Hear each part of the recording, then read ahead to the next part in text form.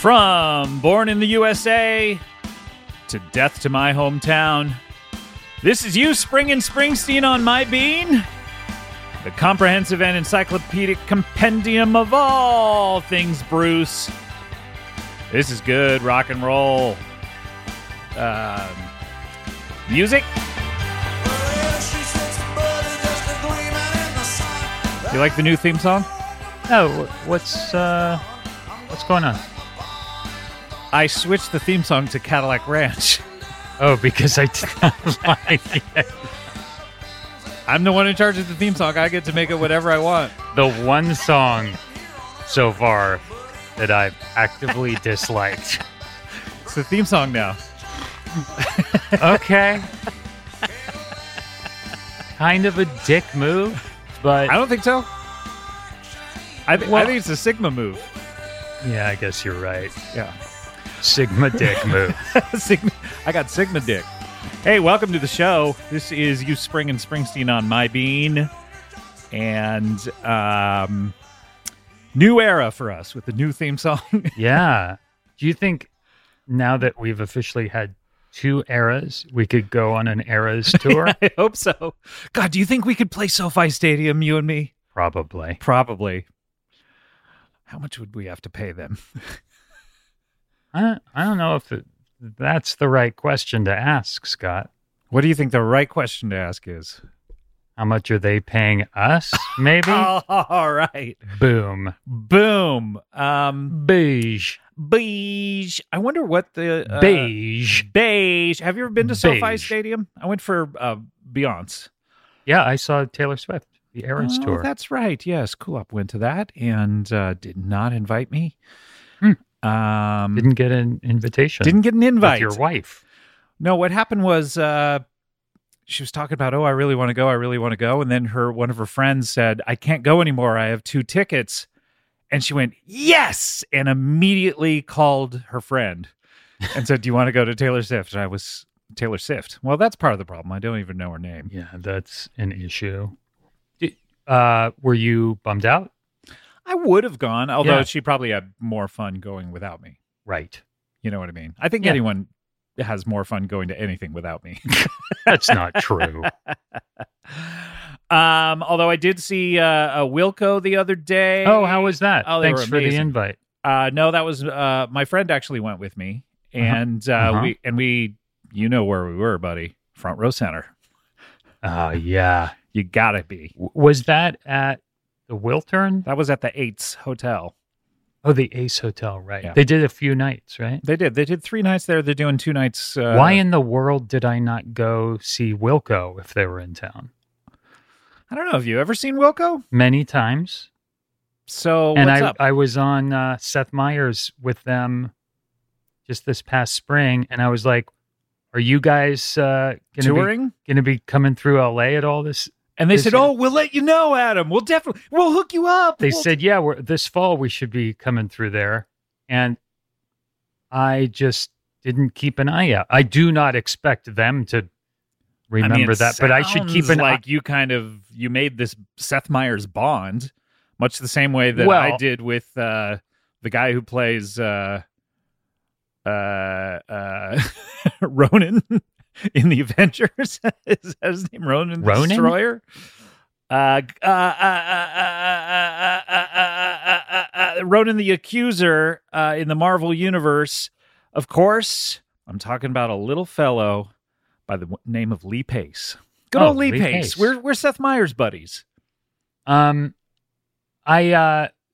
obviously I knew that. I think someone else had told me they were coming, so I should have gotten, went and grabbed a few tips. Man, I could have gotten, and I completely forgot about it. I could have gotten 3 instead. I love Wilco, and I love that new record. Mm-hmm. It's fantastic, and I loved Cruel Country a few years ago. That was fantastic. They were wonderful, and I missed you. I really wanted to see you there, and you were not there. Apparently, you did not know it was happening. We did kind of a fun bit that on Seth Meyers. You even did it. Now, Lee Pace and I did not do a bit together. You didn't? Lee Pace is a great actor. He's a great actor. I went into his dressing room before the show, and I said, how you doing? He went, nervous. He did? Yeah. And I was like, oh, yeah, this is like actors are not used to going out on a stage and in front of a bunch of people. And doing and speaking. Yeah. Yeah. What was your bit? Break it down. Before the show, I went and talked to Jeff Tweedy and the guys in the band. And I was like, I had met Jeff Tweedy before because he was on Parks and Rec once. And you have so many bonds with this guy. Why isn't he throwing ticks your way? Someone came up with the idea to have a bit where I talk about what a huge Wilco fan I am out with Seth. And we talk about Wilco for a bit. And then when Jeff Tweedy comes on later, Seth Meyers can ask him about me.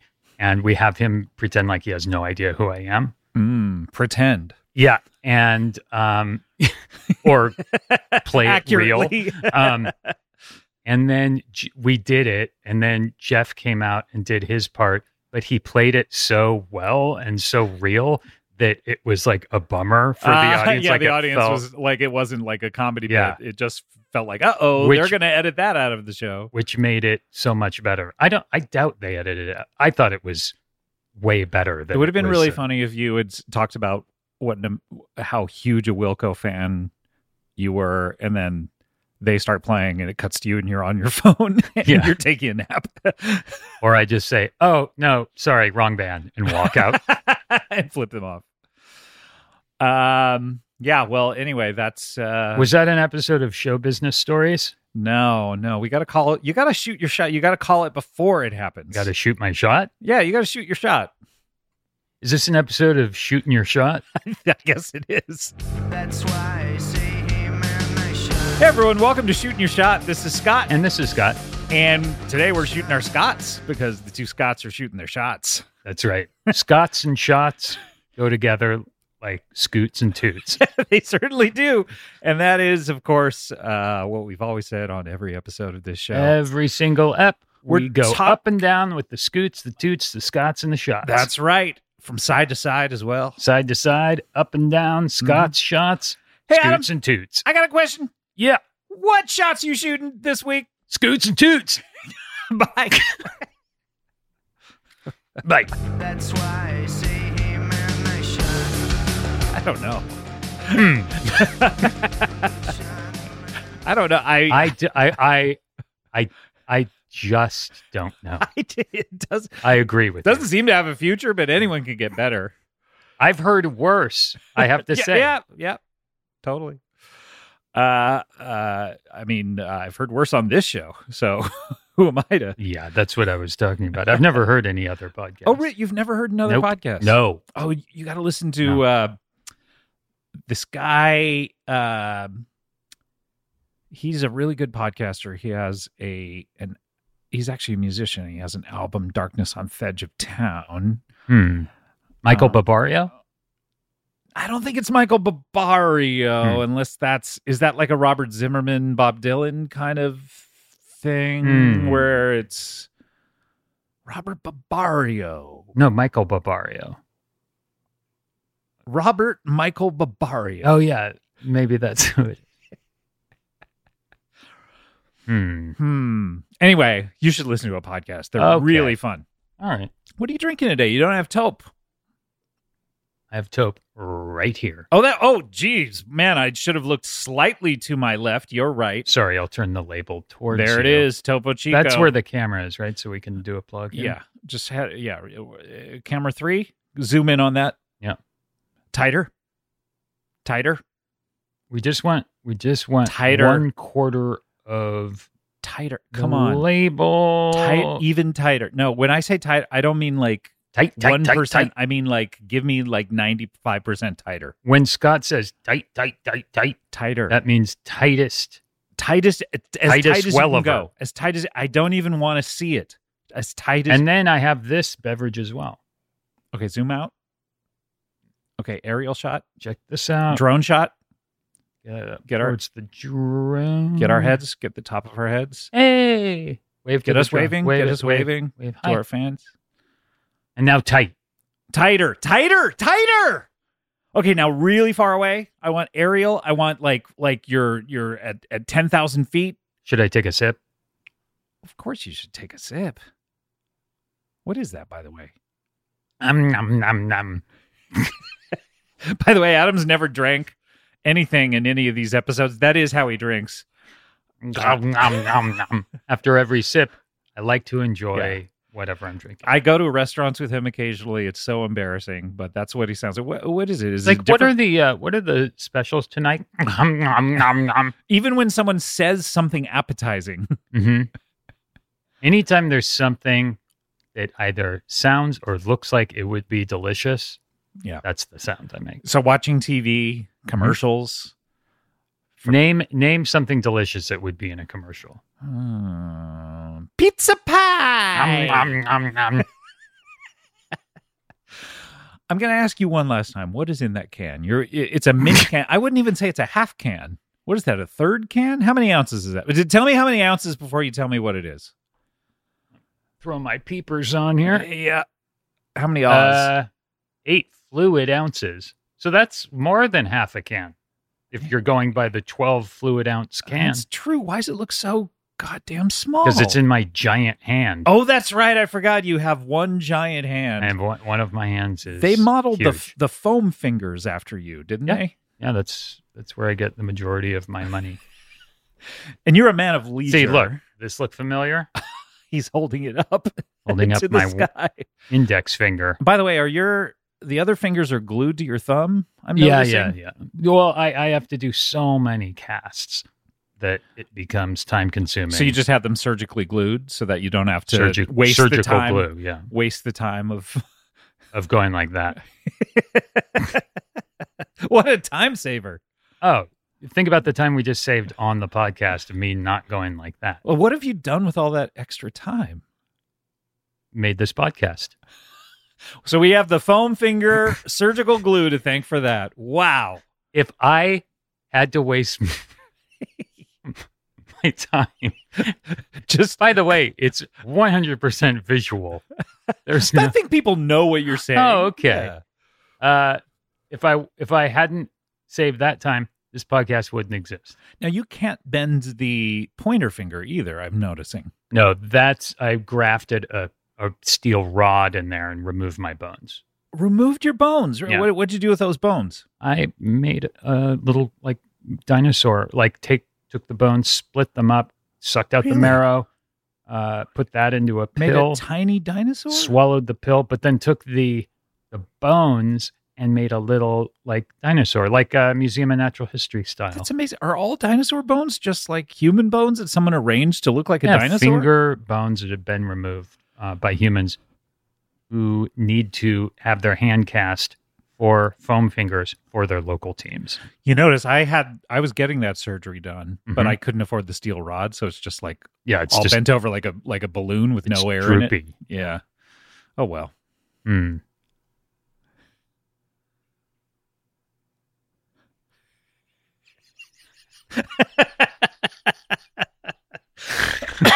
Should we welcome What the is Bruce it? No, but Springsteen fans? what's in your can, my good man? You It's- haven't even told me. Oh, it's a little It's cough. coffee. Coffee in a can? Don't you Yeah. taste the aluminium? I don't taste the aluminium. You know why? Why? I don't know what aluminium tastes like. Here, let me give you some. Here's a can full of aluminium. Hum, nom, nom, nom. Wonderful callback. Yes, let's welcome all the Bruce Springsteen fans of The boss. the boss, of course. By the way, speaking of Topo Chico, I wanted to say, do you think he's going to bring us some when he does the eventual? By the way, okay, we figured out what's been going on. Mhm. We've been doing this. This is episode 1, 2, 3, 74, 4, 5, 6, 7. This is maybe episode 7 or something like that. Yep, 7. And we've been bemoaning the fact that the boss The boss. has not hit us up as of yet. To What do you mean by hit us up? You just like reached out? yeah, you know, Yeah. Said hello. just reached out. Yeah. You know what I mean? And has not asked us regarding our schedules, has Right. not tried to schedule this 2 to 3 hour. I was thinking about this. Yeah. I'm sure him knowing that we're in the entertainment business, show business. He's nervous. Well, I think he might be a little nervous. I think also he probably just assumed that since we were in the middle of a strike, he doesn't want to cross the picket line. This podcast is being picketed as we're doing it. There's approximately 350 people outside. They're right outside. We have to cross the picket line every time we do it. Even though we are not a WGA nor SAG. I think it's SAG, isn't it? Is that what people mean when they're saying SAG? They're referring to SAG? No, not when they're talking about their titties. What about your finger? My finger is SAG. That's the one part of my body. So I do a lot of finger work in SAG movies and television shows. SAG movies like with like sagging. Like anything movies, yes. With like any movie that has anything sagging in it, you do your finger work.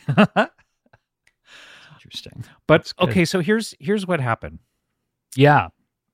So Bruce, this is what we heard. Okay, because we're Hollywood insiders. Yeah. We got word passed to us through the higher ups, as they say in the music biz. And Bruce heard about the show. He really wanted to do our sit down, 2 hours, all chit chat, 1 minute of salient info that we do either at the beginning or at the end. Yep. Whichever he chooses. Either dealer's choice. Get it out of the way. Yeah. Or a lot of tension leading up to it. So he really wanted to do it, but because we're both in show business, he got too nervous. And he's like, uh-oh. Yeah.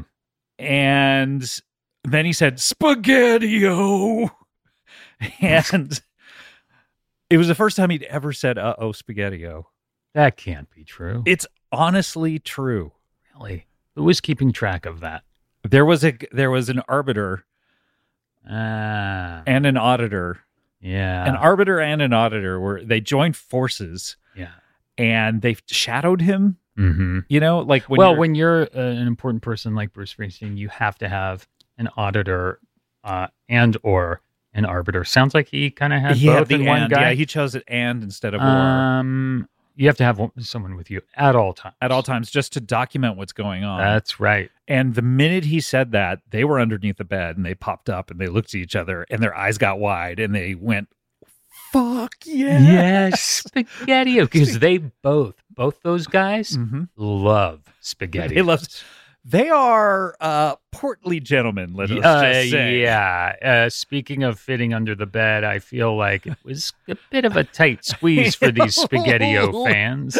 These Spaghetti-O heads. But I don't blame them because Spaghetti-Os are so good. Full disclosure, we are sponsored by Spaghetti-Os. Well, yeah. Of course we are. You tried doing a podcast and loving SpaghettiOs like the way we do, and not having them be sponsored. By the way, I'm so sick of all the SpaghettiOs ads on podcasts these days. All the time. And I know, yes, we're sorry. We're doing SpaghettiO and we ads. love SpaghettiOs. But the thing is we love SpaghettiOs. Yeah. They're the only food, I don't know if you knew this, Adam. What's that? The only round food that have a hole in the middle. Well, wait a second. What about a donut? They're not round. They're not?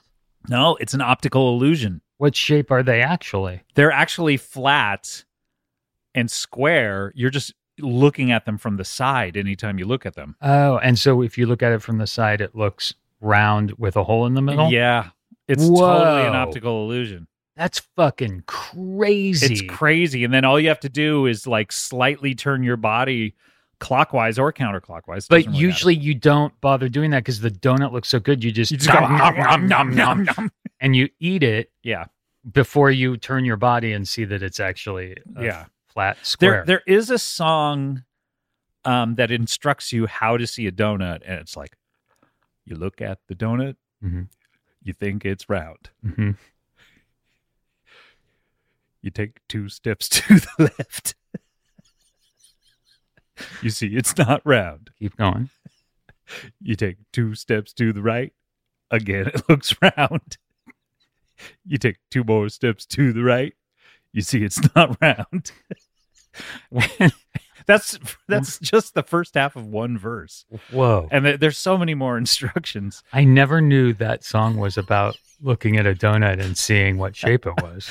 I know. It's so easy to just not really hear the lyrics. Yeah. You know, it's that... I think it's about something completely different. Yeah. It's like that song about Tony Danza, you know? Yeah. Which one is that? You know, Elton John... Goodbye Yellow Brick Road? No, Happy Birthday, Tony Danza, when he sang it to him at his 50th birthday party. Wait, that's about Tony Danza? That's about Tony Danza. What? In what sense? In the sense of, I guess he was trying to communicate that Tony Danza should enjoy his birthday, his big milestone 50th birthday party. Whoa. That Elton John played and did a 5-hour concert at. So, Happy Birthday, Tony Danza is about Tony Danza. About the Tony Danza. We're talking about the boss. He first asked, who is the boss? Right. Oh, fuck. Is this podcast now kind of about Tony Danza? I didn't want to say it when we started, but I think it kind of should be a Who's the Boss recap podcast. Yeah, I think it already is. I think this is the first episode. I think you're right. The boss is back. Hey everyone, welcome to Youse, Talkin, Who's the Bossin. This is Scott. And this is Scott. And this is the comprehensive and encyclopedic compendium of all things Who's the Boss. And today we're talking about, this is the first episode. We're talking about episode 1. Yeah. Season 1, episode 1. And it's got a really interesting title. And it has to do with, of course, we all know the characters. We got Tone. Oh, yeah, Tony. Now, here's the interesting thing. Tony Danza is playing the character, but the name of the character is Tony. Tony Stanza. Yeah. Tony Costanza. He's Costanza. The father of George Costanza from Seinfeld. Oh, I never even linked that together, but that makes sense. Yeah, the shows are very similar. He, in an early episode, and we'll get to it in one of our future episodes, he has sex with George's mother in just a torrid affair. Oh, wow. And he looks into the camera and he's like, I think that one took. And Jesus. And the 80s were different. The 80s were different. But this episode, Tony Stanza, it's called Pilot, and that's because of his job as a pilot. Oh, whoa. So that was his occupation. That was, yeah. But he was also the housekeeper. He did that on the side for fun. Okay. He didn't even get paid. You hear a lot of this in the first episode. I see. And of course you got Samantha. Yeah, Judith Dark. Judith Dark. Samantha. Yeah, so by a recap podcast, we sit and we watch the episode. We just play we play the episode so the audience can hear it. Yeah. And it's kind of like they're recapping it for us. Oh yeah. Because they're just doing the episode. That's cool. Do you want to play it? Yeah.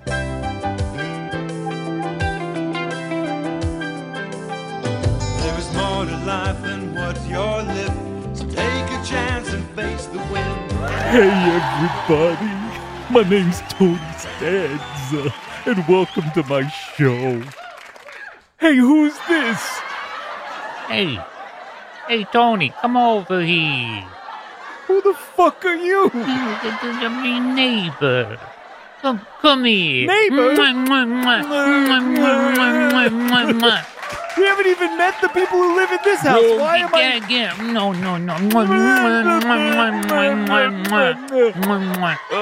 Bye. Okay, I gotta stop this. What is this show?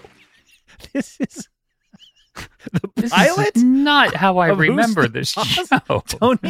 Tony Danza playing Tony Stanza welcomes the audience to the show. I guess so, like breaking the fourth wall, wall. and then suddenly the beautiful neighbor comes in. They So- make out. Who for- has the voice of a troll from New Jersey? You know what? I don't like this show. Me neither. Let's not recap this show anymore. I don't think it's held up. Okay, bye. But The boss is back. Good app. yeah, that was great. That was great. It reminded me, it's sort of nostalgic in a way. It reminded me about a lot of things that I'd forgotten about Who's the Boss. Yeah, I really liked that show as a kid. I watched it every week. I loved the, when I would watch, I would love the neighbor character. Oh yeah, the horny neighbor. Jersey housewife. Yeah, who showed up. I remember very clearly showing up in episode 1. Yeah. Came over and just wouldn't stop kissing Tony. Yeah. I loved that character when I was a kid. So it was great to hear about the sort of the inception of that character. Yeah, and the behind the scenes Yeah. kind of intrigue. No, that was when you watch it. I know you could only hear it Mhm. on the recap podcast, but when you watch it, you see the behind the scenes because there's a door that's open and you see into the writer's room. Yeah. And they're typing everything as the show is going on. It's really Yeah, fascinating. they wrote that show while it was happening. airing. Yeah, and they typed it into the teleprompter and just made everyone say whatever. Yeah, that's why it worked so well. That's where the Such a magic good came show. from. That really is. Wow, an incredible first episode of that show. Yeah, we'll Can't look wait to hear more forward from to them. many more. They did say they weren't going to do any more, but I think that's all hype. I don't buy it. I don't buy it for a second. All right, I bought it for 1 second. Okay, yeah, I mean a few seconds, For a couple secs? Sure. but what's Maybe a full minute. a okay. good press story unless 60 seconds. unless it gets you for a few? All right, maybe 120. Maybe, Okay, 3 hours. 3 hours I bought maybe it. sat around bemoaning the fact that this wasn't going to continue. Sure. Fine, you got me. Egg on my face, Mr. Humpty Dumpty. I guess I'm too close to your wall. Yeah, How many times have I said that? constantly. Ah. Yeah. What's up, Adam? Great. Great. Yeah, it was great. It was great. It was great stuff. This is the Bruce Springsteen show. Yeah. If you're confused, by the way, this is not Bruce Springsteen's podcast that he does with Obama. Well, I mean, not technically the same, but they have a few things in common, I would say. Yeah, I mean, it's our sister show. We Yeah, certainly could sure. say that. Our sister show. If you're interested in that show, you're probably interested in this show. It's like how Beverly Hills and Cannes are sister cities. Exactly. It'd be interesting to do an Obama recap podcast. Like recapping his presidency. Yeah, like every day. Just talk about what he did. You know what I would be really looking forward to are those first 100 days, the honeymoon phase. Oh, boy. And then that first SOTU. State of the Union. Sometimes I feel like the SOTU is more like the SFTU. You know what I mean? What does that stand for? Shut the fuck Oh up. man, you said You it. know what I mean? Because it's like politics these days. I was saying this the other day. Mm. It's kind of like, you know, the Ringling Brothers Yeah, and Barnum sure. and Bailey circus. It's kind of like they were passing through town Mhm. one day. Mhm. Dun, dun, dun, dun, dun, dun, dun, Sure. you The know, circus, yeah. The circus. They put down stakes, Mhm. the big top, Yeah. all the trappings. Sure. You know what I mean? Popcorn, candy, A lion, one lion, popcorn, candy, 2 lions, 2 lions, a monkey. popcorn, candy, Popcorn. 3 lions, popcorn, candy, 4 lions. It's crazy how popcorn makes lions multiply. It attracts them. And then suddenly the circus the next day pulled up stakes and they went on to the other town, Yeah. but they forgot the clowns. Yeah. So you're and saying the clowns looked around. They're like, "What town is this? We're trapped in for the rest of our lives." You're saying politics, modern politics, is full of clowns. Hold on. It was a little town called Washington D.C. Yeah. Yeah. No, I totally get it. Yeah. And those clowns were like, you know what? We can't be clowns anymore. Mm-hmm. Let's wash our makeup off. But you know what we should do is storm the Capitol and take over. Oh, so this is like a January 6th parallel. Oh, yeah. I see. Yeah. Anyway. Politics. Politics. Yeah, the Obama Recap show. Yeah. Or we could just do a whole podcast on the tan suit. Oh, man. My favorite color and my favorite piece of menswear. Favorite president. Those three things combined, I was so stoked that day.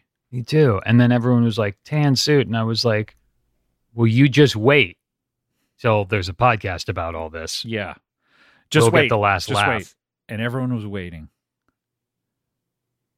And they've been waiting ever. It's like, 14 years? Yeah, I think so. Yeah. A lot of people at this waiting. point. Yeah. Sorry to all those people. We'll get it out. At some point. Adam, are you excited to talk about the gentleman known as Bruce Springsteen today? The old Nebraska? The old Nebraska. We're going to talk about it. We're going to, dare I say, break it down. But we have to take a break. Yeah. Because we tried to get to it before we had to take a break, but we have to take a break now. Okay. Do we need to take a break? We need to take a break. So we're going to take a break. When we come back, we're going to talk about the album Nebraska on You Springin, Springsteen on My Bean. We'll be right back.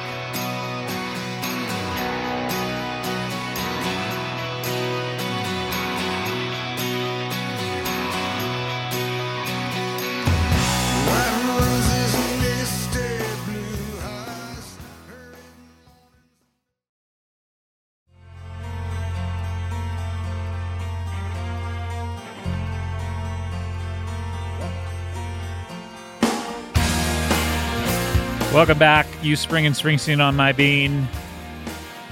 I love how they count 1, 2, 3, 4. 1, 2, 3, 4. And that's part of the genius of Max Weinberg.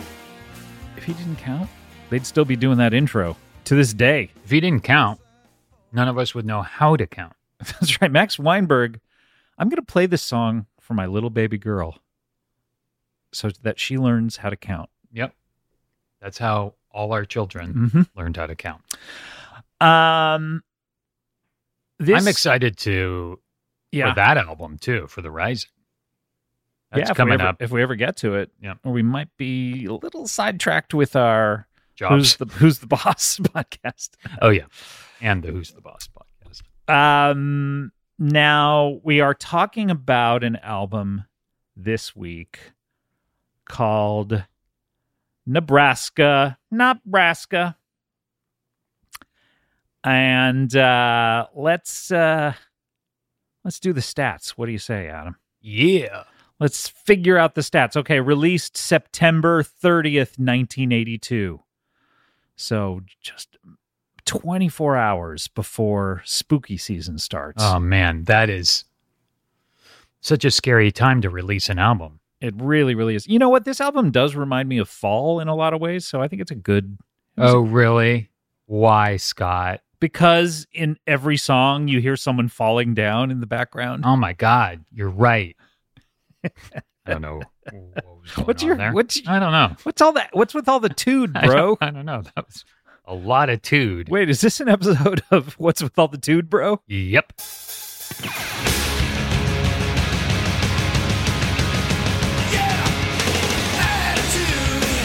Hey everyone, welcome to What's with all the tood, bro. This is Scott.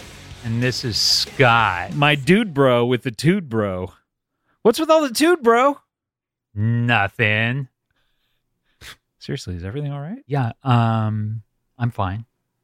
What's going on? It seems like you have like a lot of anger inside. I feel like I'm like you're lashing out. Like something hurts. Like there's something when you say stuff, it hurts, and I feel like I have to bite back. If that makes sense. Is it hurting because I'm saying something that's insulting you? Because I yeah, Scott, you insult me so well. You cut so deep. Oh no, I'm truly sorry. Oh, I truly am. Thanks. That makes everything okay. Just heals the wounds. Thank you so much. Thank you, though, sincerely. No, that's great. I apologize. You're a great friend of mine. No, I value absolutely our no friendship. problem. I you know what? I was overreacting. Okay, I understand. It's a lot. It's hard to break those patterns. I know. It's neural pathways that you have to sort of, and we still can change them. The older we change. Get, I really do. If you work on it, you really can change. Oh yeah, you just work on it and everything's okay. I mean, it's not okay, but I think that you can make steps to get better. Oh, you can take steps? Yeah. Like you're stepping, you're walking up a flight of stairs. Fuck you. Hey, what's with all the toot, bro? I apologize. Everything. Things, you know what? Everything all right at home? Things are great. Are things okay at home? Everything is great. You have a lot to be thankful for, honestly. I know that, your career, like you're on kind of an upswing, although the strike sort of. The strike, you know what? Just kind of like, sidelined you for months and months and months. But you know what? I got to look inward. I think that's really what happened is the town got to just slow down for a second. A lot like COVID, made us really appreciate it. And you have so much to be thankful for. I mean, you have a wonderful family. Thank you.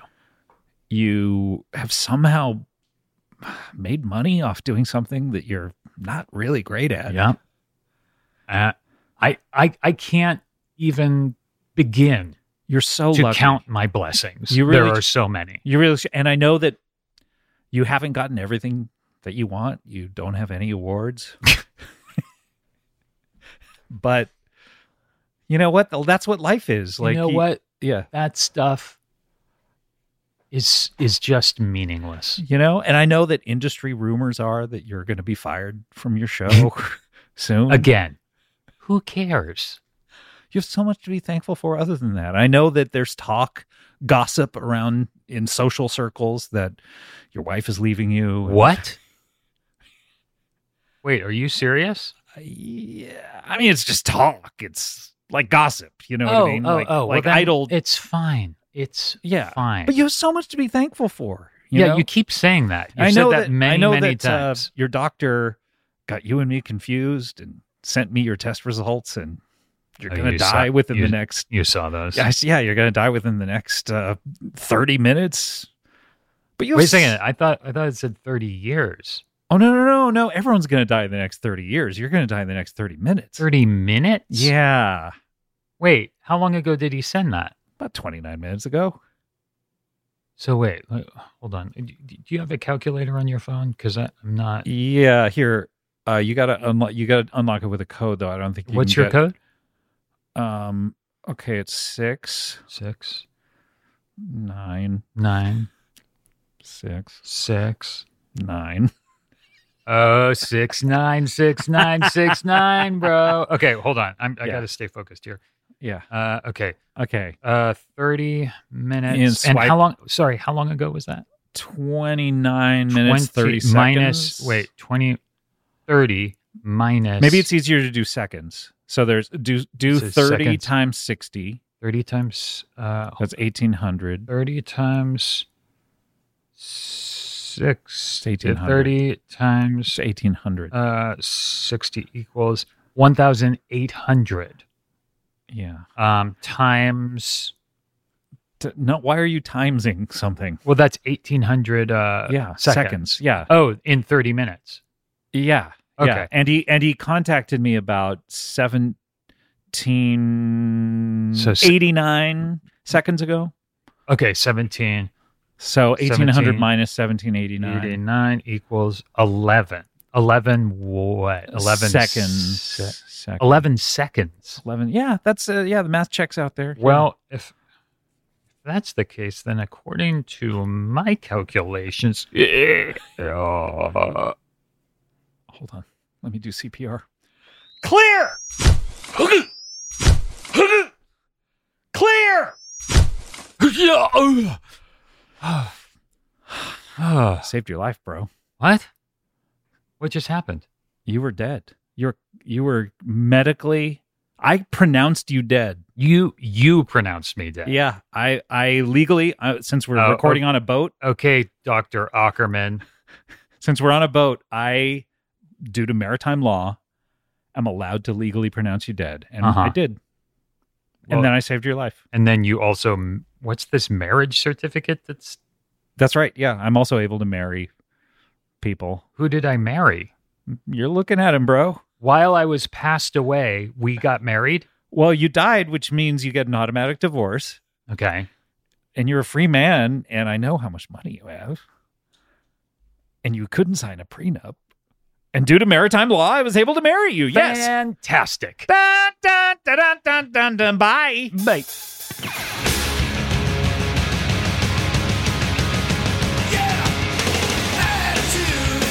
What was that podcast?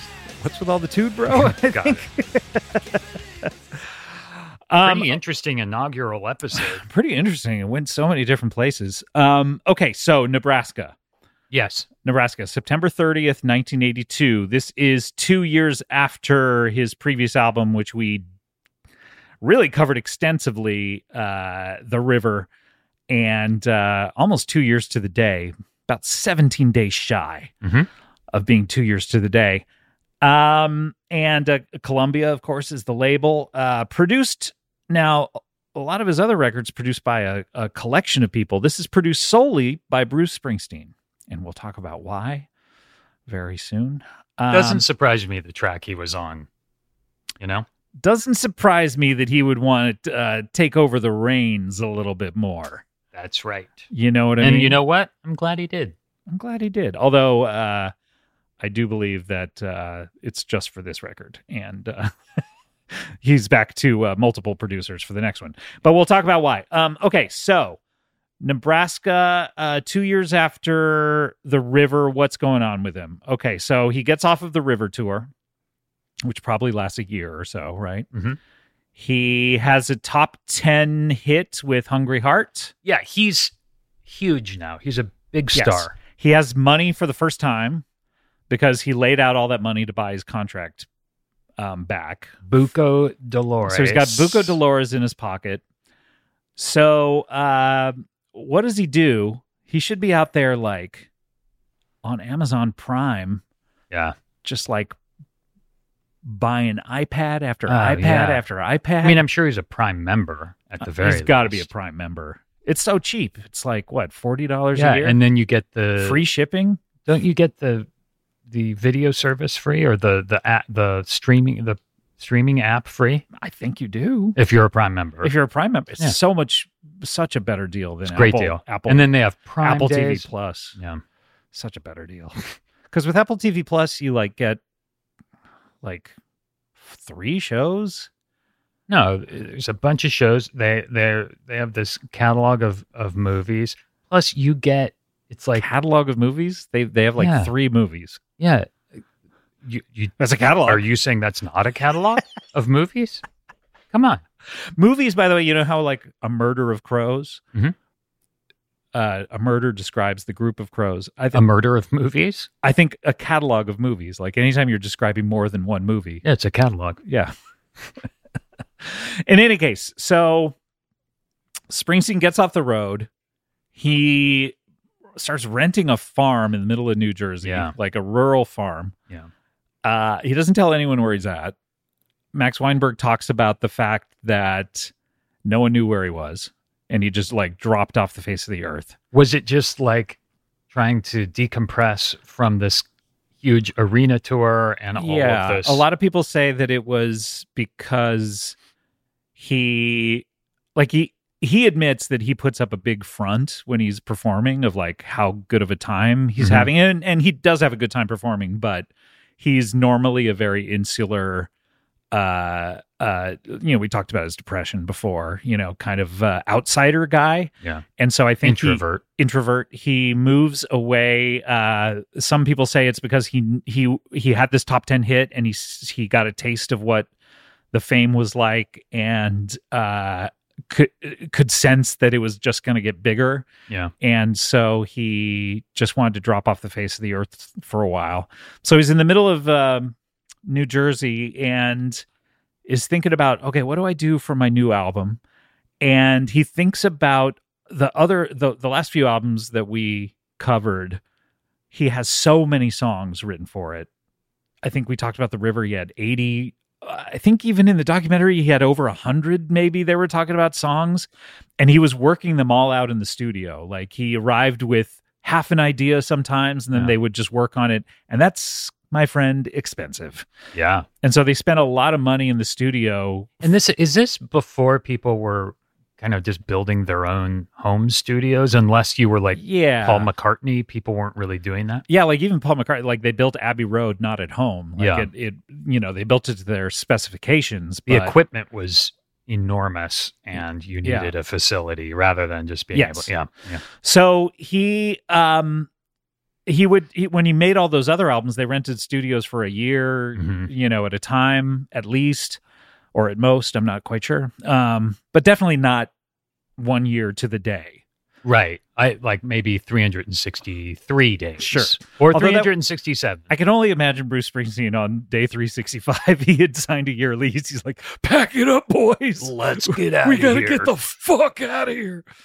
But so he's in the middle of New Jersey and he thinks to himself, you know what? For the next album, I don't want to go in there and just like find it in the studio because it's so time consuming and it's so expensive. So I want to work out the songs before I go in there. So one of his engineers goes and buys him, I think it's called the TIAC 144, which is the first 4-track recorder. So so technology just finally puts out something that you can record. When you say a 4-track recorder, what that means is, and I used to have one when I was in high school, is it's like a little tape recorder thing with 4 different inputs where you could record yourself playing guitar on one track and really work that out. And then you press record on the next track and you sing along with the previous guitar. And you basically can mix yourself doing 4 different things onto one tape. Like 3 instruments and vocals. Yeah, exactly. And before this, anytime he wanted to record any songs, he would do it, just press record and play on a boombox. Right. And get shitty sound that way. Yeah. But this is the first time that he had ever had one of these. So, and how big was this piece of equipment in 1982? Like 2 city blocks. Yeah. Okay. So, fairly big. I mean, it's not as big as like 3 city blocks. 3 city blocks. Yeah, but bigger than 1, definitely. Yeah, 2.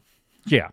So, so for the first time in his life, he's able to sort of like work on different parts to the songs and really perfect the songs.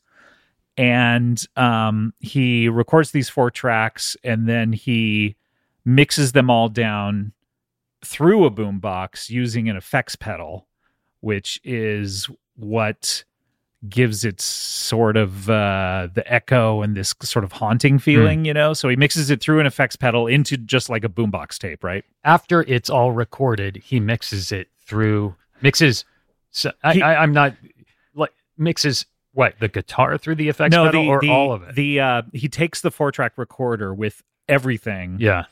Hooks it through a guitar pedal, like with delay. Oh, that's cool. And then makes a different tape of that on a boombox, right? Oh, cool. That's what I'm guessing is what. And he just did this by himself on his farm. Yes. With the intention of, I'm going to bring this into the studio and we're going to work out. We're going to figure it out. We're going to work out, what we do with these albums. Full band versions. Full band versions.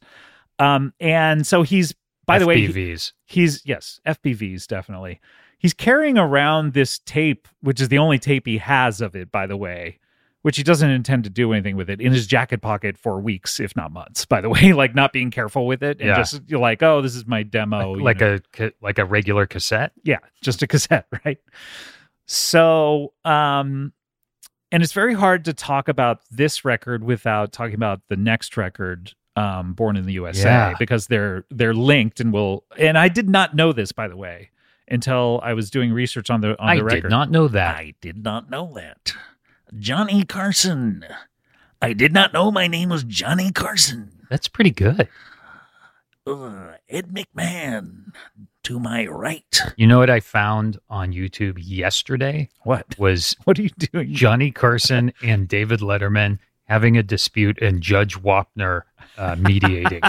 It's fantastic. Okay, go ahead.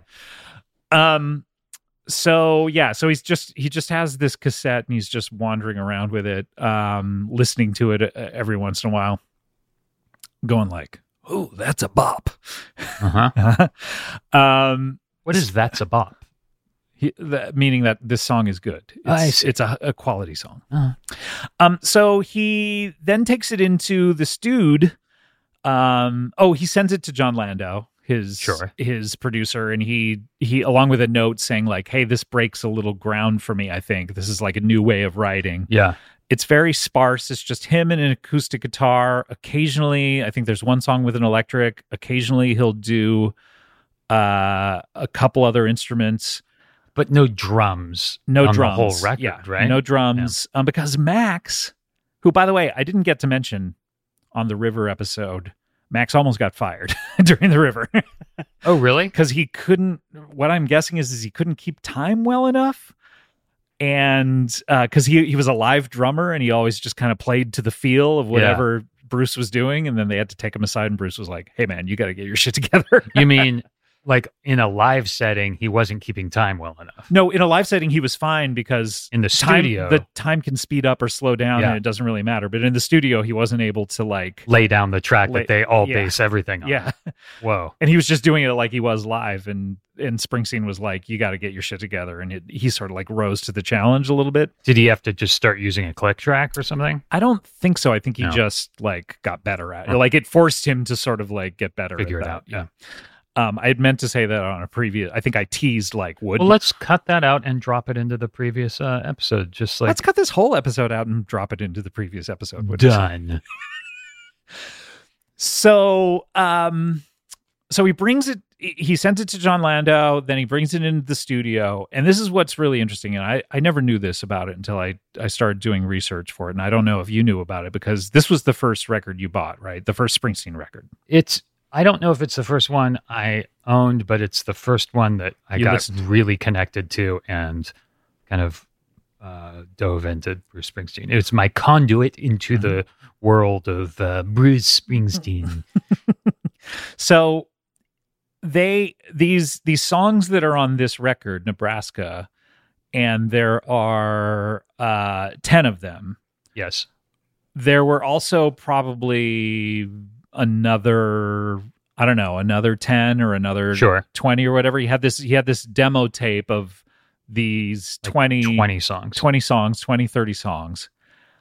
And where are those? So here's what happened. He had the intention of recording them all with the whole band, and they did. FBVs. The FBVs, yes. So they did do that. They did do it. So they have full band versions. It's called Electric Nebraska. It's referred to as Electric, not called officially, but they have full band versions of every single one of these Nebraska songs in the style of Born in the USA. Right. And a lot of these songs that were on this demo tape became Born in the USA. Uh-huh. So those full band versions, there are Nebraska versions of like Glory Days. Whoa. And Cover Me and all these songs. Where the fuck are they? No Surrender? Yeah, so all of the Born in the USA stuff, other than like Dancing in the Dark, I think which was written at the very end. There's all these like Nebraska versions, very sparse versions that sound like Nebraska, and conversely, there are Born in the USA type versions of all of the Nebraska songs. FBVs, of course. You know exactly what I'm saying. Now, where are all of these? They haven't put these out? They haven't put these out. The one they've put out is the WTF. STFU. I'm saying this to you right now. I will stop. I promise. You don't have to. I love this. But yeah, that they've talked about, there are rumors that next year on the 40th anniversary of Born in the USA, They're going to get all that shit. They're going to put out a full box set of all the Nebraska stuff as well as all of the Born in the USA stuff. Springsteen even considered putting it out as a double album with one record being the Nebraska acoustic stuff and one record being Born in the USA. Because correct me if I'm wrong, but the 40th anniversary of Nebraska, they didn't put anything out. Nothing out, yeah. So next year is the 40th of Born in the USA, and there's talk that they're going to put out a box set. There's and chatter? A little chit-chat, a little chatter. That would be amazing. And he might do the tour, much like the River Tour, where he does the full Born in the USA and maybe even Nebraska stuff. That would be amazing if it's Nebraska by himself and come out and do Born in the USA. Yeah. With and takes a long FBVs. intermission, like 4 hours. 4 hours, just so you can get lunch. Yeah. You can go back home, take a shit. Take a nip and take a shit. It's like, I don't want to shit in the fucking Coliseum bathroom. No one wants to shit at the fucking SoFi or whatever. Yeah, exactly. I mean, great venue. Great venue. Who wants to shit there? All bands should take a break every 20 minutes of about 4 hours. So everyone can go home and take a shit. Oh, boy. So what happens is they work on these electric versions of all the songs. Yeah. And then he's like, no thanks, guys. Well, John Landau he says like, okay, maybe just drum with brushes. Like he's trying to capture the magic of this tape. Yeah. This just cassette tape that Bruce has in his jacket pocket. They're trying to capture. Still in his jacket pocket? Still, he never took off his jacket. Is it in his jacket pocket as we sit here? Yes, that's right. Oh my God. And they do it with some of the songs, you know. They're able to cut good versions of Glory Days and all this kind of stuff. No Surrender, Cover Me. Those are great. Born in the USA. He's able to cut. So I have a question. Yeah. Yes. Let me call on Adam in the back. Thank you. Adam Scott, longtime listener, first time caller. Oh, okay. Why haven't you called before? I had never had a phone. But I love. Did your parents not allow you to have a phone? Parents didn't allow me to have a phone, and then I became a grown up. Did not know how to get a phone, but I listened to your show. I love your show. What do you listen to it on? My phone. My question is, and I'll take my answer off the air. My question is, the FBVs of the Nebraska songs that ended up on Born in the USA, are those literally the FBVs they recorded at the time off these demos, or did they regroup a year or so later and record Born in the USA as its own thing? Or is that album, as we hear it today, as we sit here today, is that the actual versions they made off those original demos? Again, I'll take my answer off the air. Thank you for having me. Yeah. All right. Bye. Thank you. Bye. Bye. Of course, I can't answer that because that would leave us with nothing to talk about for the next episode. Thank you very much. But I'll answer you off air. But but what we do have is they were working on these sort of like soft full band versions of a lot of the songs that ended up on Nebraska, and they just felt like it was losing the magic somehow. Like they were stripping away everything that made them sort of eerie and cool. Special. And then Little Steven was like, hey, before I jet off to star in The Sopranos in 15 years, what if you just put out like these songs as an album, because this might just be the album. This was Little Steven's idea. Yeah, he has all the best ideas. He has great, or at least I bet he also has 30 horrible ones. Sure, that you never hear about. East Street Band. Yeah. Was he gone by this point? No, he's still there. We'll talk about that next episode. But a lot of material for the next episode. I know. So they gather these 10 songs that they aren't able to replicate in any other form, and they're just like, I guess this is the record, but they're all just kind of shittily recorded on a cassette. Yeah. And they can't even transfer it to vinyl because the vinyl won't recognize it for some reason. Getting very technical here, but the vinyl, because there's so much hiss or something, the vinyl won't recognize it, and so they can't even make records out of it, and so they have to then go to a facility to sort of like, again, I don't know the technical stuff, but a facility made it able to actually be able to put this stuff out with like noise reduction or something, like, whatever. The room noise or whatever was making it impossible to put it on vinyl. Yeah, something to that effect. So they had to go through a very laborious process of saving this tape that he didn't even know he was ever going to use in order to put it out, but they were able to, and that's what we have is the Nebraska album. And so we have 10 songs. They're all very primitively recorded. Yeah. They're all just performed by Bruce Springsteen. That's why he produced it technically, but it's him just like recording on a 4-track and then putting echo on it. Yeah. So it is the most sparse thing he ever put out. It's something that no one expected him to ever put out. And yet it's become this classic record. Yeah. And that was part of what kind of hooked me into him at the time was I knew Bruce Springsteen just kind of casually as this big superstar. Born in the USA was this big, slick, mainstream thing. So when I discovered Nebraska and how rough it sounded, I couldn't believe that this guy made this album. This sounded like even rougher than like early Bob Dylan. It was just is so homemade. And it sounds like music from another world in a way, because there is no album that really sounds anything. The more modern kind of analogy you could say is it's like early Iron and Wine kind of albums I where would it's even like say those are all demos and they have the hiss. Totally. And they have a quality that once he started making full band stuff, a lot of people miss. Yeah.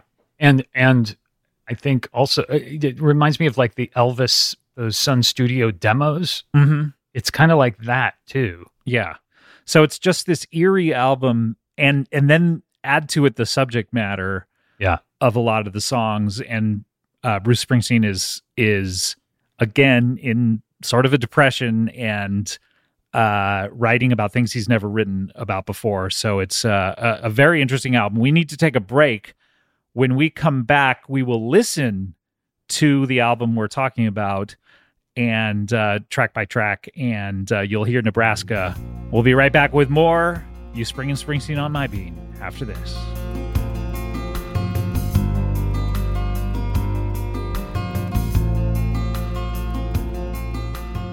Woke up this morning, the house was cold.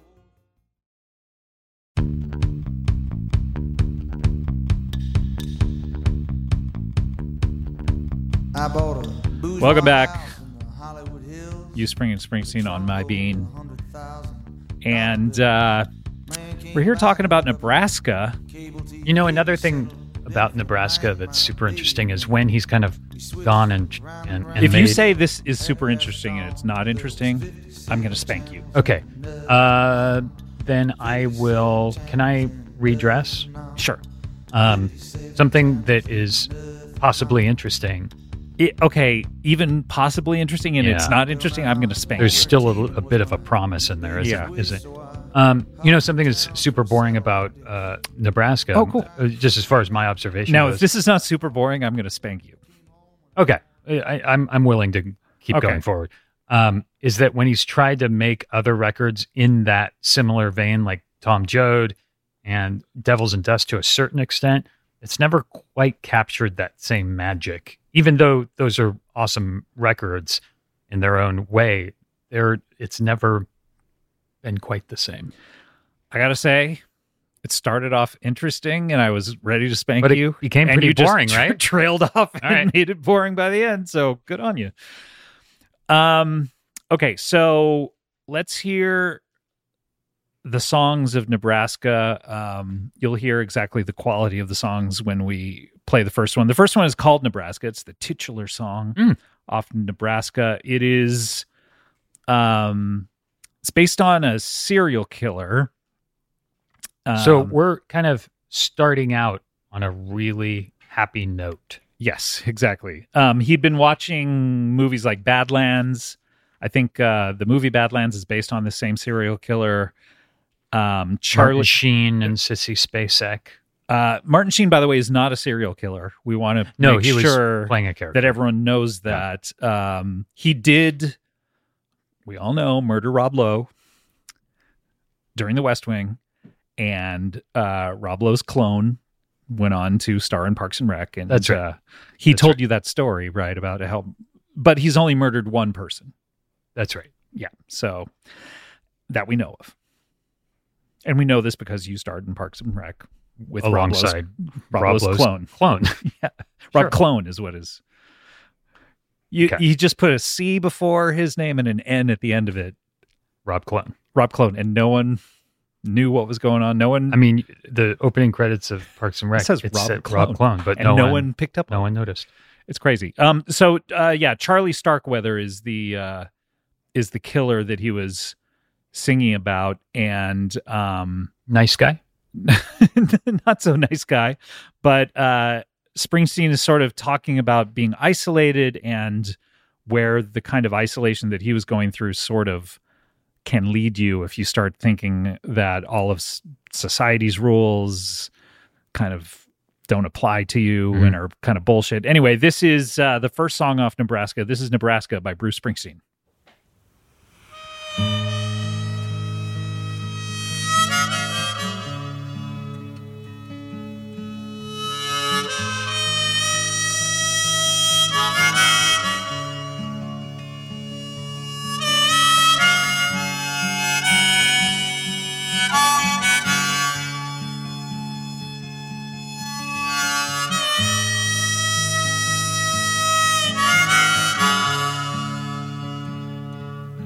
Saw her standing on her front lawn, just a twirling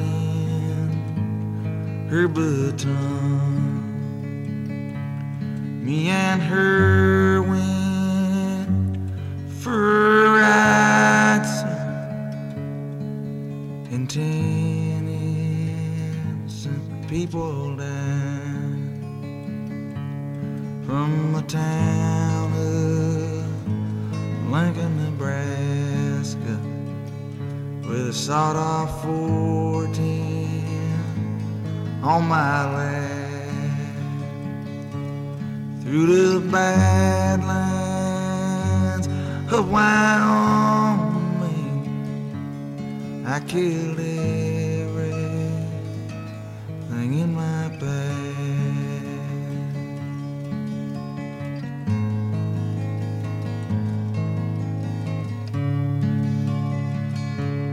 I can't say that I'm sorry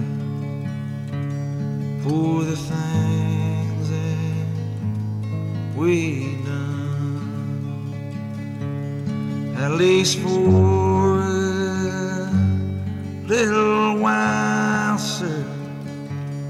Me and her, we had us some fun. Now the jury Nebraska brought in guilty verdict. Killed 10 people. And the judge This is sort of, it starts when he sees his teenage girlfriend that he killed the people with after he's, and then says, then 10 people died.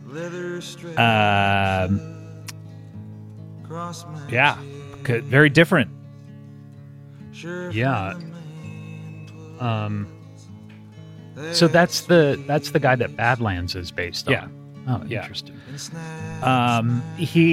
Springsteen was also sort of he was reading a lot of the writer Flannery O'Connor at the time, and so he was like trying to use the economy of language that Flannery O'Connor did as well, and not being as verbose. I mean, this is such a different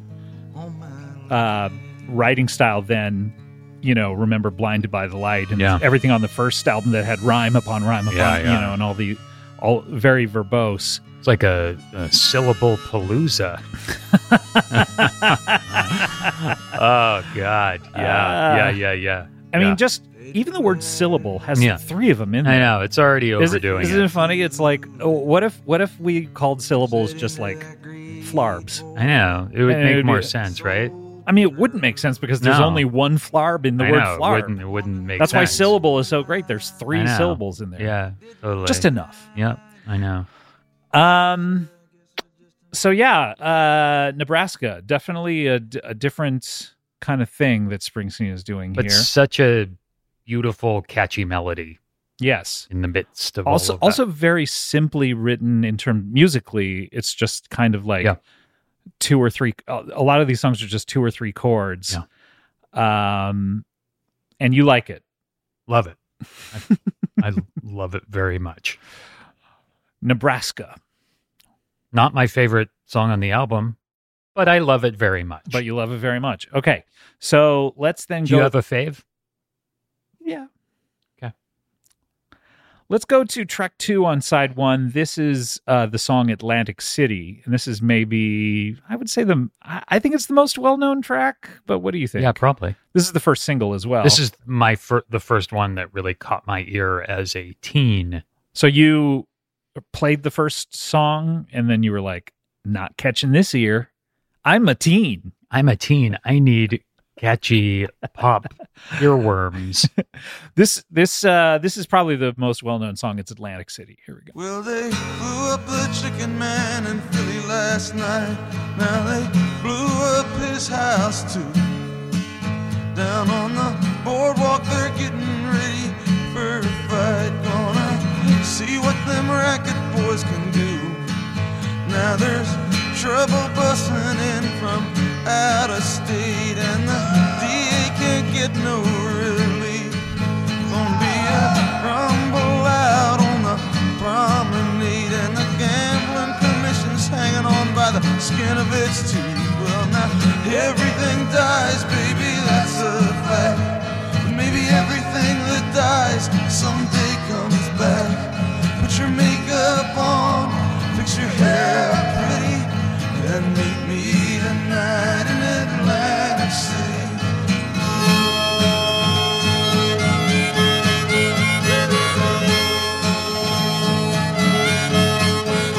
Well, I got a job and tried to put my money away, but I got debts that no honest man can pay. So I drew what I had from the Central Trust, and I bought us 2 tickets on that Close City bus. Now, baby, everything dies, honey, that's a fact. But maybe everything that dies someday comes back. Put your makeup on, put your hair up pretty, and meet me tonight in Atlantic City.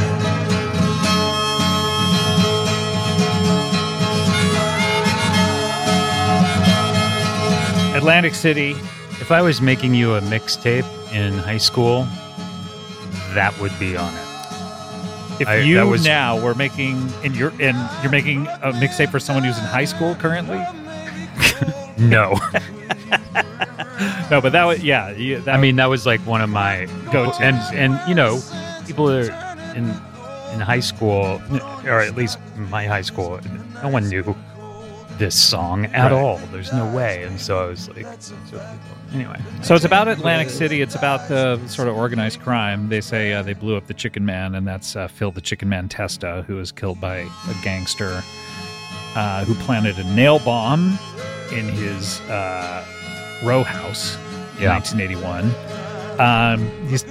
It's all about like legalizing gambling and how unsure everyone was about that a little bit. It also sounds like someone who's desperate and going to Atlantic City to bet all their savings on, you know. Yeah, he talks. This is also one of the more political songs on the record, a reaction to Reagan policies. He's talking about debts that no man should be able to pay.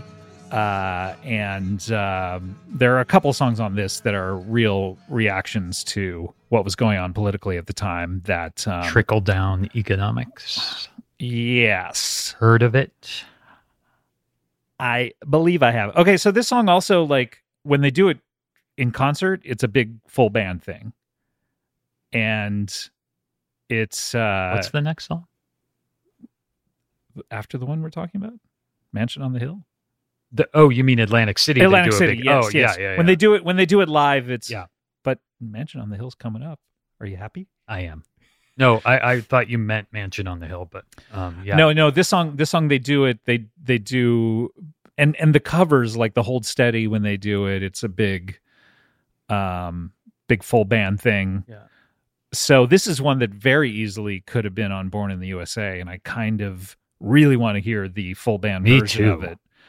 Because when he plays it with a full band in concert, it's amazing. It just brings down the house. What do we think of Atlantic City? Obviously, you like it because you're putting it on mixtapes. Yeah, I love it. It was my early favorite. It's definitely one that still love it. It's on like the best ofs, and it doesn't sound out of place when you listen to it. It just sounds like, oh yeah, that's a Bruce Springsteen song. But then when you know that it's just on a 4-track, like you can hear, I hear even one like sort of like pop on the mic, like he hits it or something, and his backing vocal is so haunting and rough, and it almost sounds like there's keyboards in there, but I think it's just him putting it through that pedal and making the sound, kind of filling it up with these sounds. Yeah, occasionally he will play a glockenspiel. A mandolin is on it. I think you can hear a mandolin on it. On that song? Yeah. I see. He also plays a tambourine occasionally, and an organ and a synthesizer on one song. But the mandolin is what I heard on that.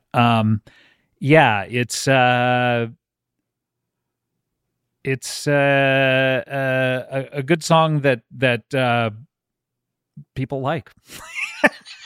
Very good. Very, very good. I think I was already mentally on to what I had to do next. Okay. So really going out on the edge with that one. Edge. All right. This is track 3 on side 1. This is Mansion on the Hill.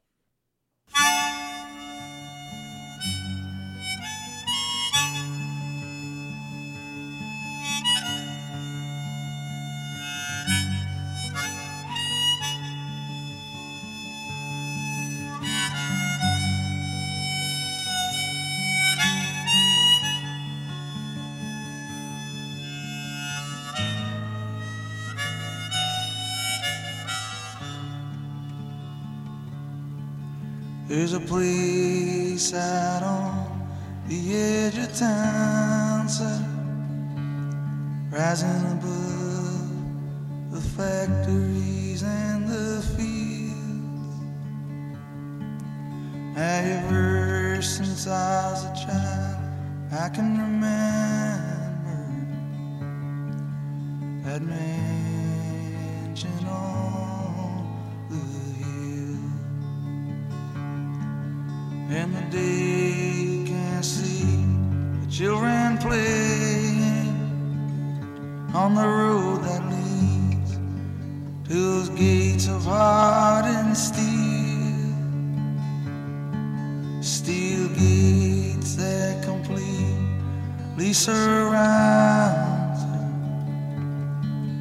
the mansion on the hill.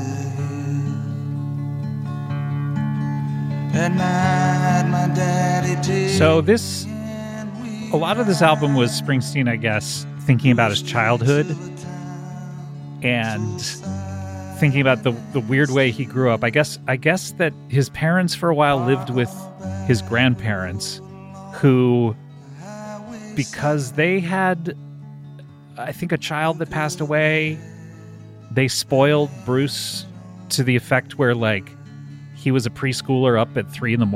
every night, and they let him do whatever he wanted. He just ran wild. And so then his parents, like, moved out of there and tried to be stricter with him, and so he would always run over to his grandparents' house where he could do whatever. Oh yeah, whatever. I remember he wanted. this from his book. Yeah, and so he was just thinking about those feelings and the feelings of isolation from everyone. And this song is about how his father occasionally would, like, tell him to get in the car and then drive to these mansions in their neighborhood and just sit outside and look at them. And he always wondered, like, what does this have to do with us? Yeah. What does this have to do with my dad? What does it have to do? But, like, I guess the dad was dreaming of a better life. Yeah.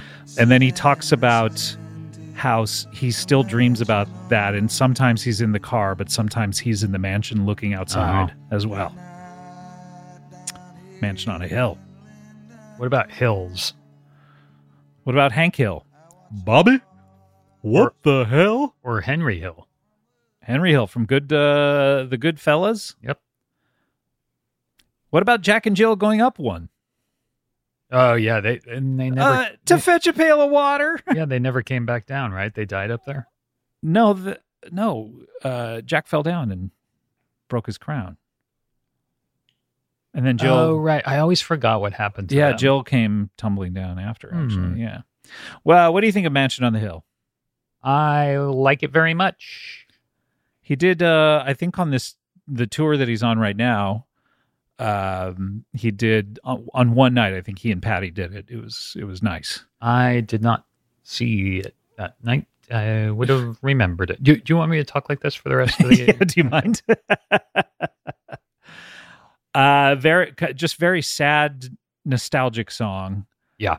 Not about crime at this point, but just a sad song about his family.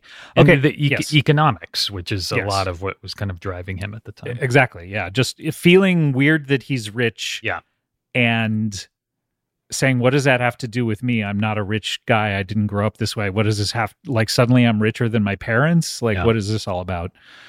Okay, so this is track 4 on side 1. This is Johnny 99.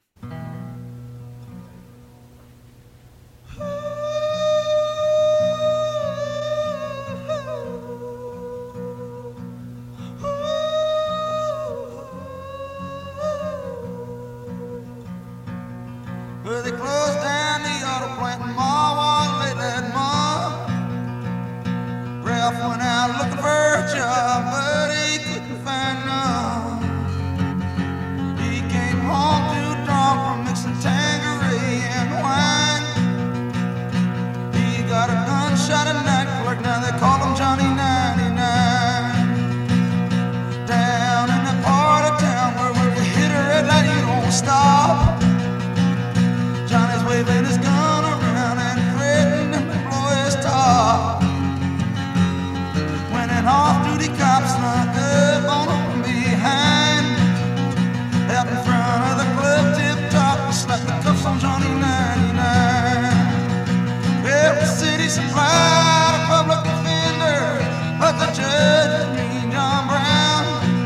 He came into the courtroom and stared poor Johnny down.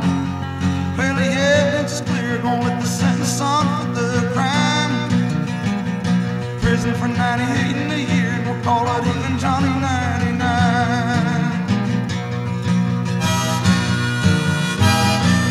This is a song about an auto worker who the plant closes down, so he turns to crime. The second real political song on the record. And in fact, one of the lines he mentions debts no honest man could pay, which is very similar to the line in Atlantic City.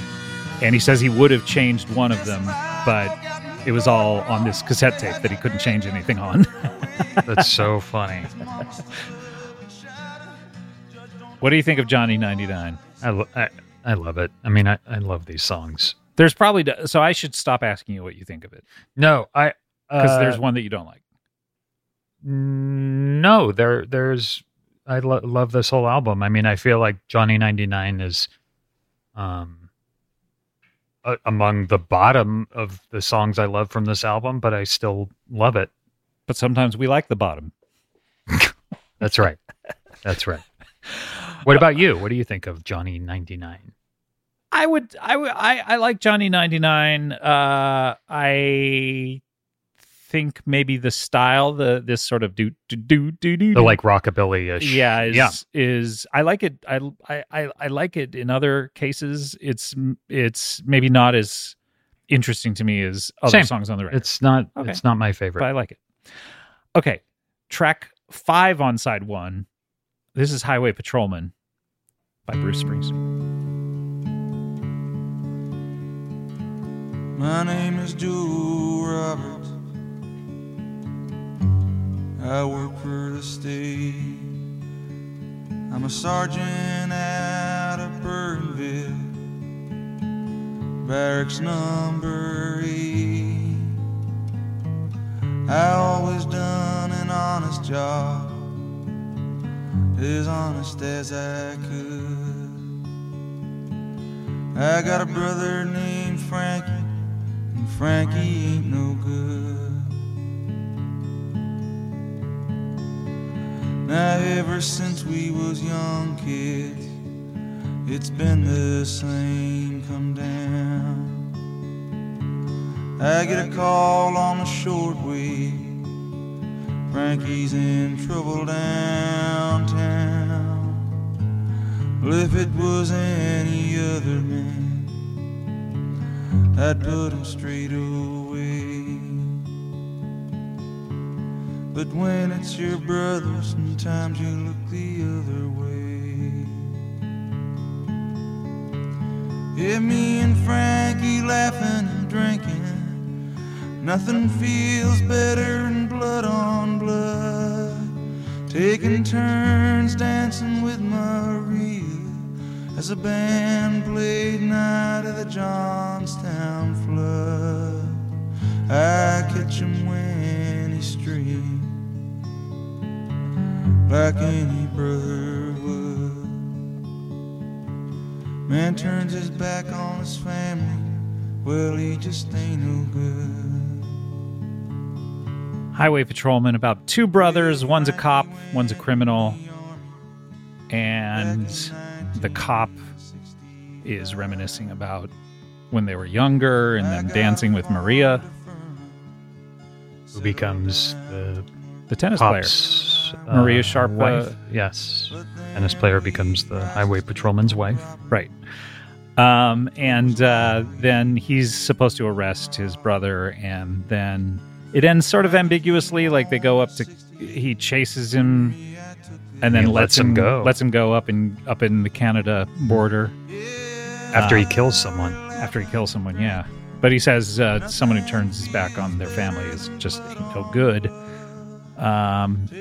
This was, everyone was like, oh man, Bruce, this is so evocative. What an incredible story. Why don't you write movies? And he was saying like, well, I don't have, like, I'm able to distill everything down to like 3 to 5 minutes.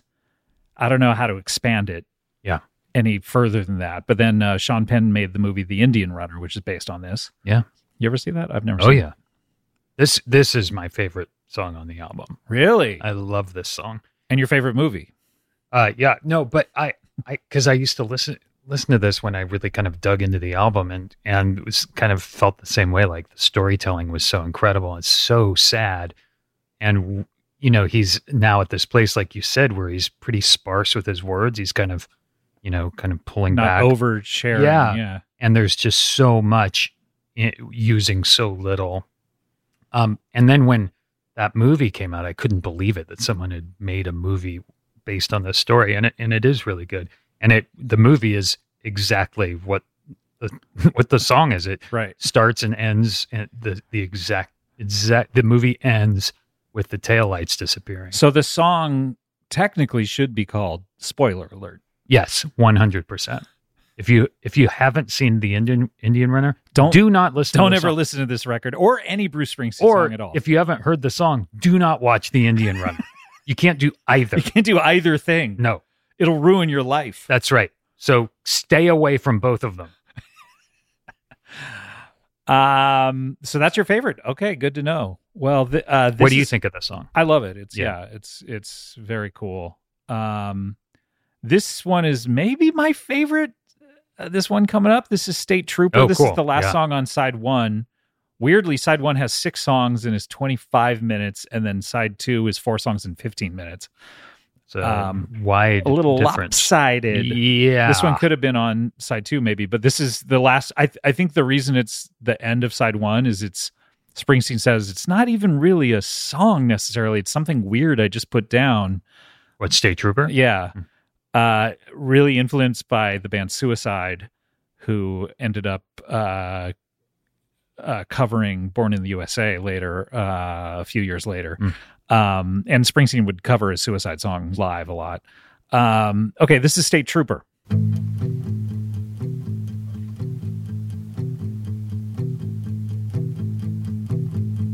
New Jersey Turnpike, riding on a wet night, 'neath the refinery's glow, out where the great black rivers flow. License registration, I ain't got none, but I got a clear conscience about the things that I've done. Mr. State Trooper, please don't stop me. Please don't stop me. Please don't stop me.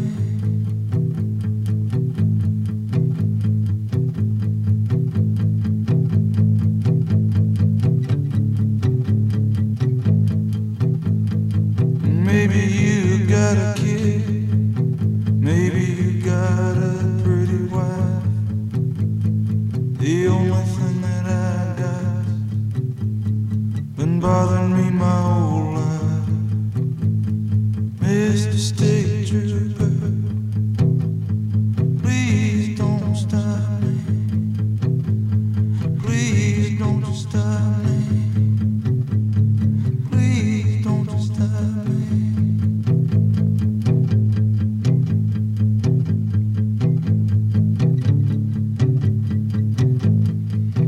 In the wee hours, your mind gets Yeah, sort of repetitive and monotonous intentionally, which is very unnerving. A lot of tension. Yeah. This is your favorite on the album? I think so. Yeah. Oh, cool. Well, especially like with how it ends. I want to play it out a little more. But yeah, just a very atmospheric song about someone who's done something wrong who doesn't want to be stopped by the state trooper. Yeah, because he's hiding something. I also like about especially hearing it with headphones, you are hearing like weird drops in audio occasionally, and oh, here it is. Yeah, where he starts yelping. Yeah.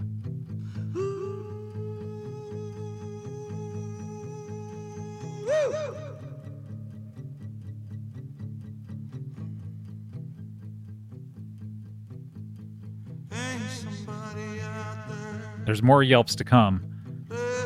But yeah, every once in a while the guitar will like slow down because it's like he left all the clams in there. Like it'll slow down accidentally and he'll get back on track. Yeah, because there's nothing to keep time. Yeah, and he doesn't care about keeping time or anything because here it is. Here we go. It's just so cool to think that he made this not thinking it would ever be released. Anyone would ever listen to it. Yeah. And it's so cool. Yeah. Yeah, that's a cool song. Yeah, it's very cool. Okay, so that's side one. Let's flip the record over and go to side two. This is track one on side two. This is a song called Used Cars. My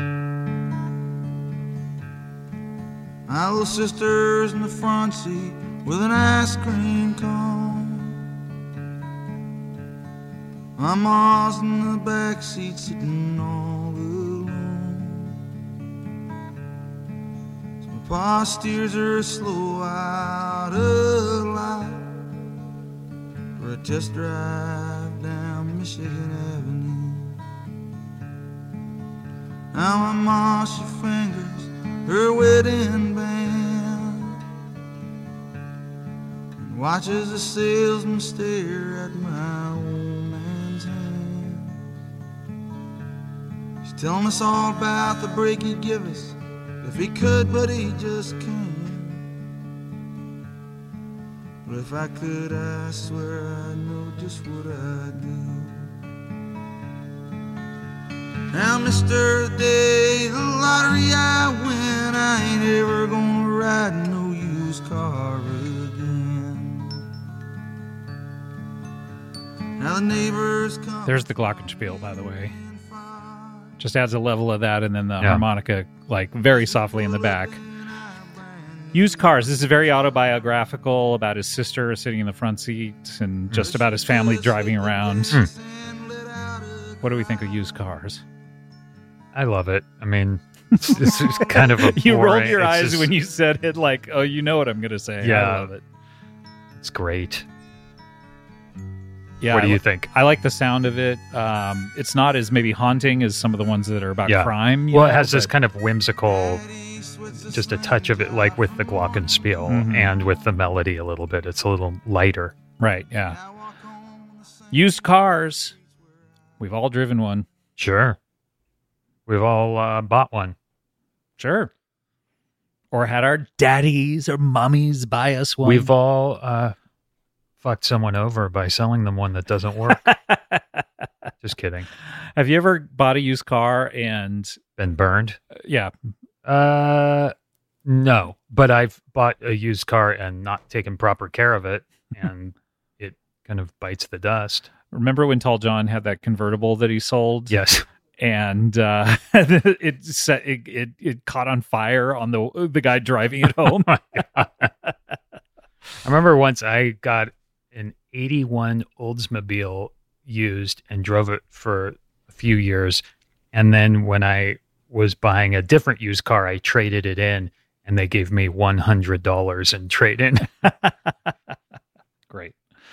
Great story. Great. Okay, let's hear track 2 on side 2.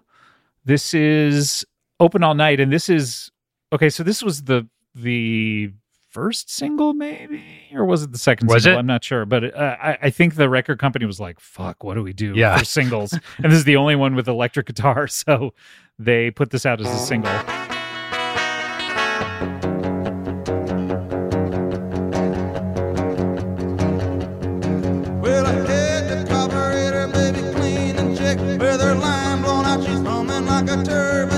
Dropped her up in my backyard on concrete blocks for a new clutch plate and a new set of shocks. Took her down to the car wash, checked the plugs and points. Well, I'm going after that, I'm gonna rock a joint.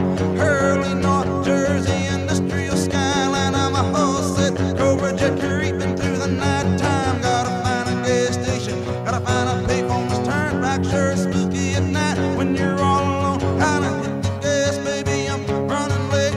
Jersey in the morning like a lunar landscape.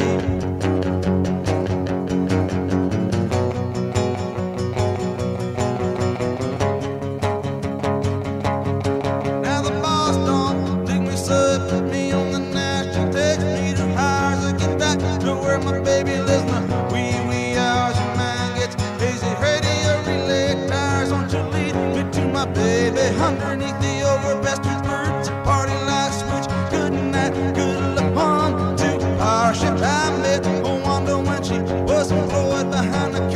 This, of course, the single that you can hear on every radio station. Oh, yeah, just topping the charts. What do we think of Open All Night? It's awesome. It's not my favorite. This is the one that I would cool.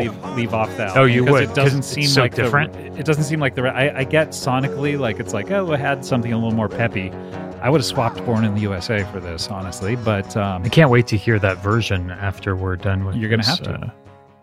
With this run through of Nebraska by Bruce Springsteen. Okay, so this is track 3 on side 2. This is a song called My Father's House.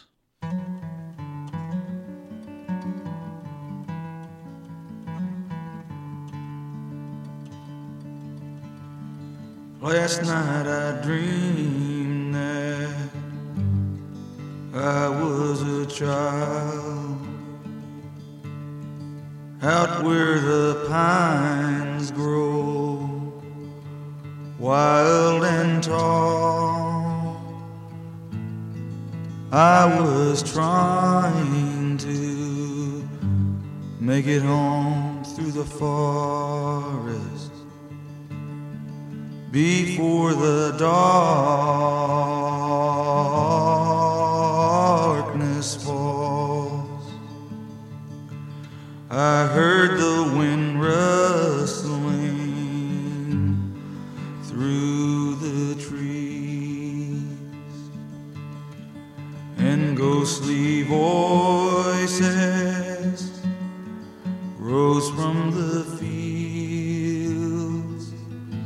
I ran with my heart pounding down that broken path, with the devil snapping at my heels. I broke through the trees and starts with an allusion to the film Night of the Hunter. Really? Like New Jersey's pine trees, kind of trying to evoke a scene where a little girl runs through the woods in Night of the Hunter. This one was actually recorded after all the other songs and was like a late addition, and he recorded it on the same equipment and then put it onto the album.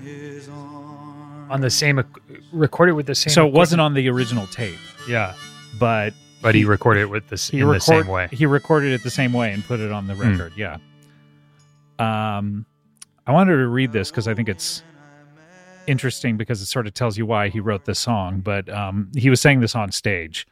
So basically, he would compulsively drive by his parents' house, the house where he grew up, all the time in Freehold, New Jersey, sometimes 3-4 times a week. And he would drive by it and look at the house, and he didn't know why. So like after they had moved out. After they moved away, after he was a rock star. And so he went to a psychiatrist.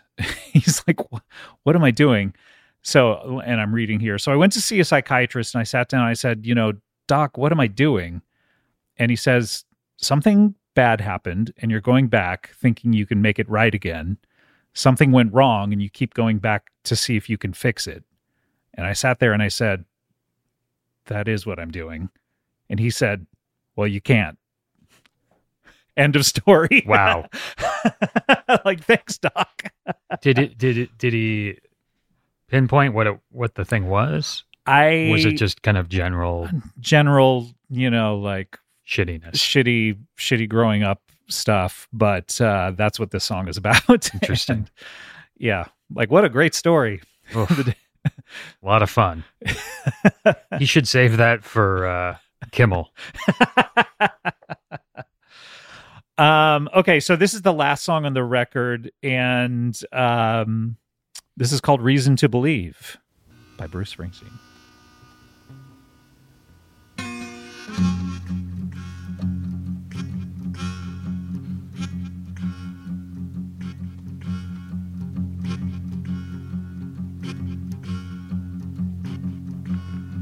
Seen a man stand over a dead dog by the highway in the ditch. He's looking down, kind of puzzled, poking that dog with a stick. Got his car door flung open, he's standing out on Highway 31. Like if you stood there long enough, that dog get up and run. Struck me kind of funny, some kind of funny suddenly. Still at the end of every hard day, people find some reason to believe.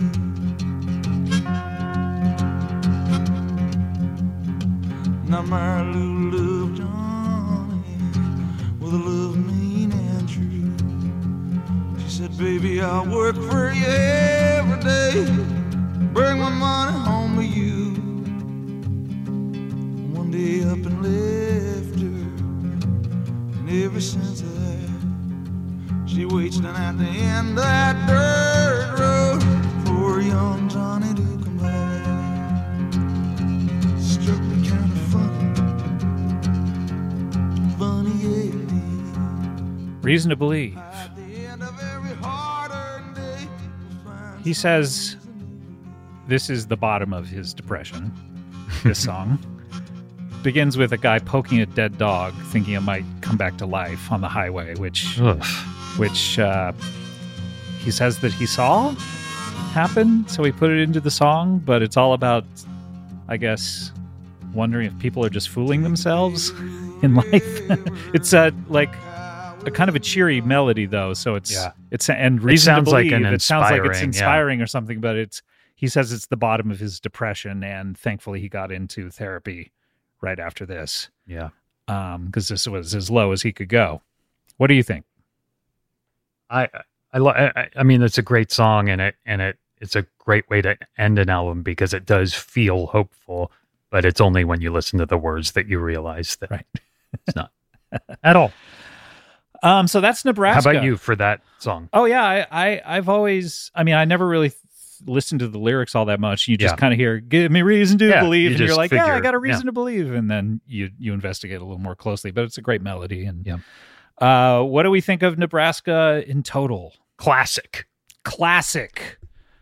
I know other artists try to do like, oh, this is my acoustic album or whatever, but they just don't have the feel that this it's does. Like our White Album, Our Nebraska.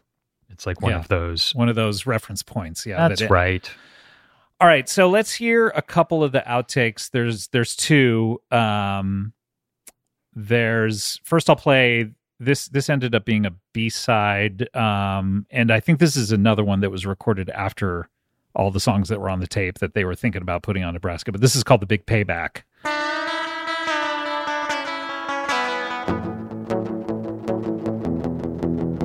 I bought a scooter and I rented a shack out in the sun by the railroad track. I got a job and I'm breaking my back, working and working for the big payback. I keep a pudding and a pudding out, I keep a sweating like a hog get out. I work so long that I'm losing track, waiting on the big payback. Well, it's a land thank you man, goddamn. We got 76 on the train rumbling down this track. They got your neck in the noose, you're dragging long and back, chasing the big payback. Not my favorite. No. Wouldn't have put it on the album. This ended up being the B-side to Open All Night. Fine. And it's just fine, yeah. Now, the one I would have maybe put on the album, this is the original version of Born in the USA. And I actually think when I listen to the album, I just put this on right at the end, and it's what I close the album out on. And would you have then left it off of Born No, I would in have the put USA? I would have put it on, and I think people would have understood the song better if they had heard this version of it first. And Reagan maybe wouldn't have used it for his rallies. Yeah, exactly. But this is the original Nebraska version of Born in the USA.